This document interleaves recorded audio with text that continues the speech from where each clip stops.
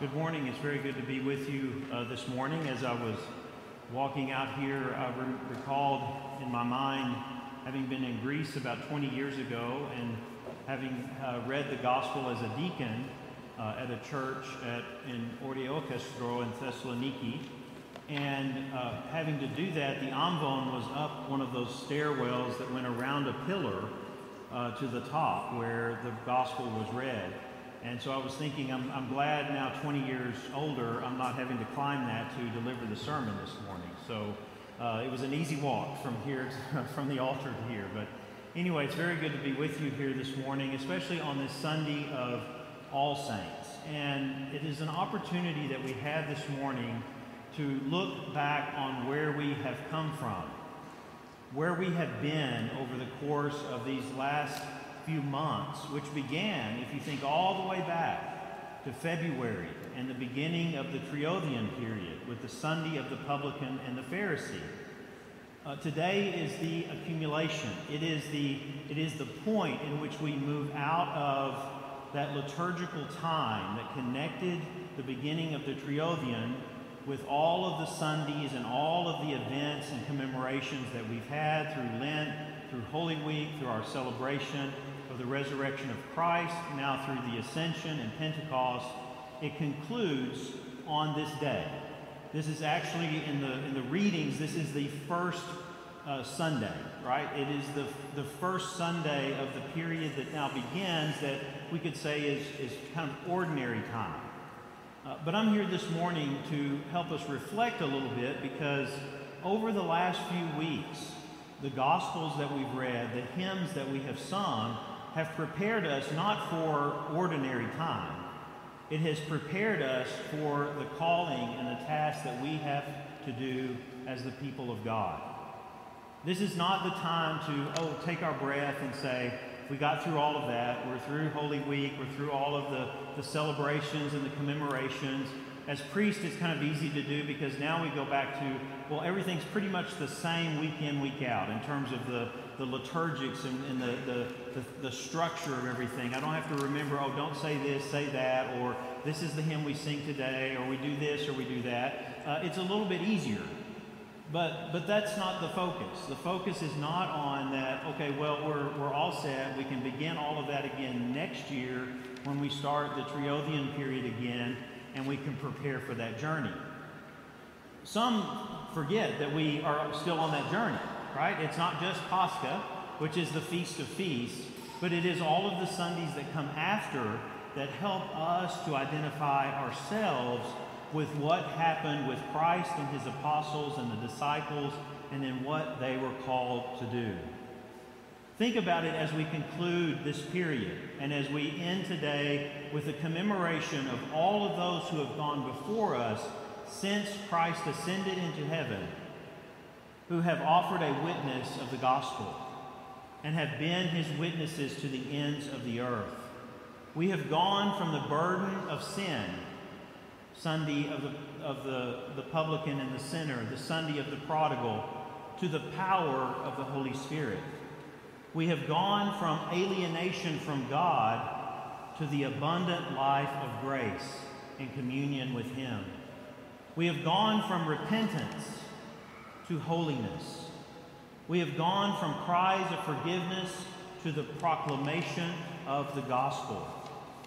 We have come from being outcasts of the kingdom of God to being his chosen people. Over the last few weeks, our gospel readings and the wisdom, I think, of our liturgical cycle and calendar has focused on the mighty acts of God through his ascension, through Holy Pentecost, but more importantly for us today, on those who were called to be his witnesses to the ends of the earth.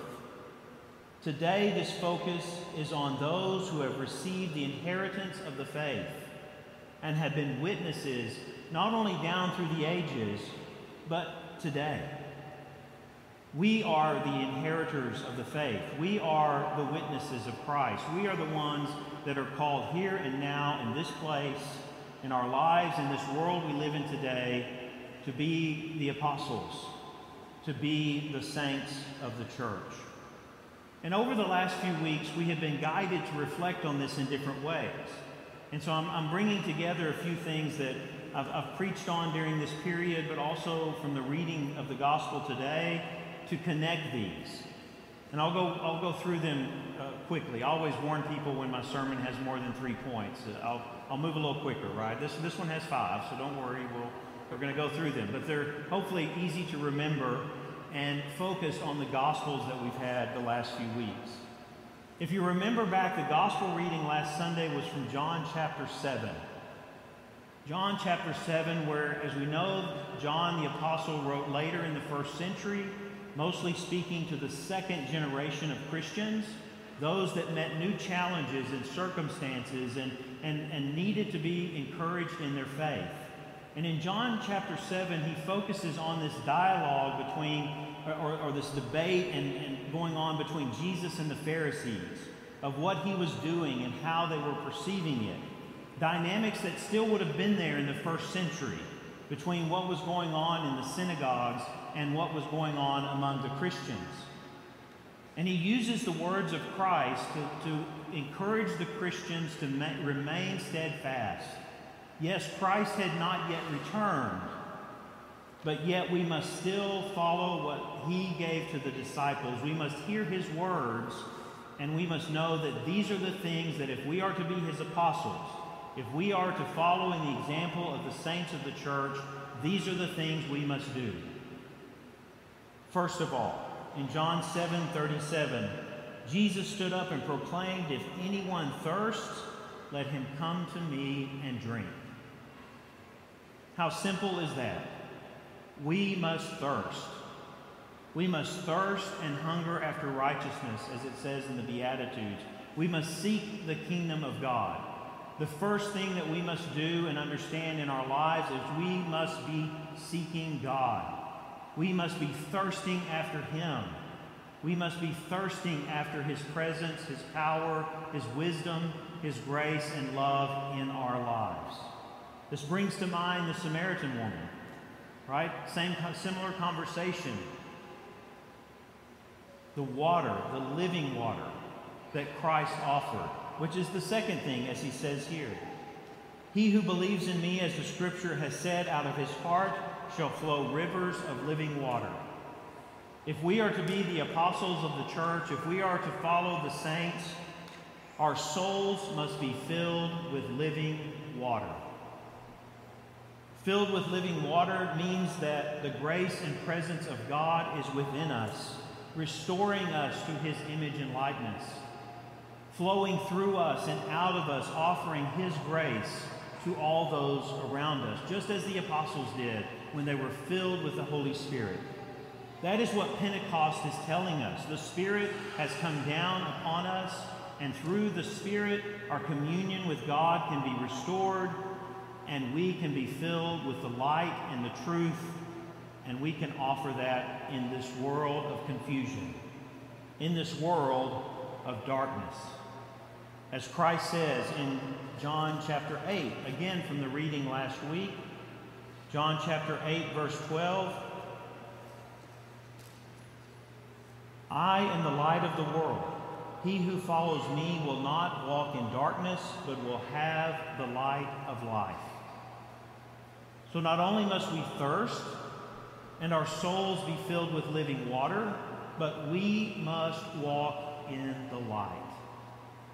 What we see in this conflict that he had with the Pharisees, right? All of these things, they were not thirsting after God. Their souls were not filled with what was living. They were not walking in the light because they could not recognize who he was and what he had come to do. And so Jesus was guiding his apostles and disciples as he has guided the saints, those who have drawn close in holiness and communion with God, and has let them see through in their hearts what they must do in order to be these witnesses. They constantly thirst for God. Their souls are filled with living water, and they walk in a world full of darkness that does not know the light, that does not know Christ. They walk in the light. This is our inheritance. This is what the apostles and the saints have shown us what we need to do to be the witnesses that Christ calls us to be in the world today. But there are two more here that we see from the reading today in Matthew chapter 10. So everyone who acknowledges me before men, I will also acknowledge before my Father who is in heaven. But whoever denies me before men, I will also deny before my Father who is in heaven. To be apostles and saints, looking at their example today as we commemorate all of the saints, we must always acknowledge Christ. We can see this in the lives of not only the apostles as we read the book of Acts, but we can see it in the lives of the saints as well. No matter what circumstance, situation, challenge, threat that they faced, they always acknowledged Christ. It leads us to consider in each moment, in each place, in every sphere of our lives, do we always acknowledge Christ? Do we always recognize the power and presence of Christ leading us, guiding us to act, to speak, to minister, to serve, to witness as we should for Christ? To be apostles and saints today, as it's been down through the ages, which is not easy. We're not saying this is an easy thing to do. It's challenging. It was then. Look at the challenges the apostles faced. Look at many of the saints who have had so many struggles and persecutions, even to death, but they always acknowledged Christ in every aspect of their life. And then in again in Matthew chapter 10,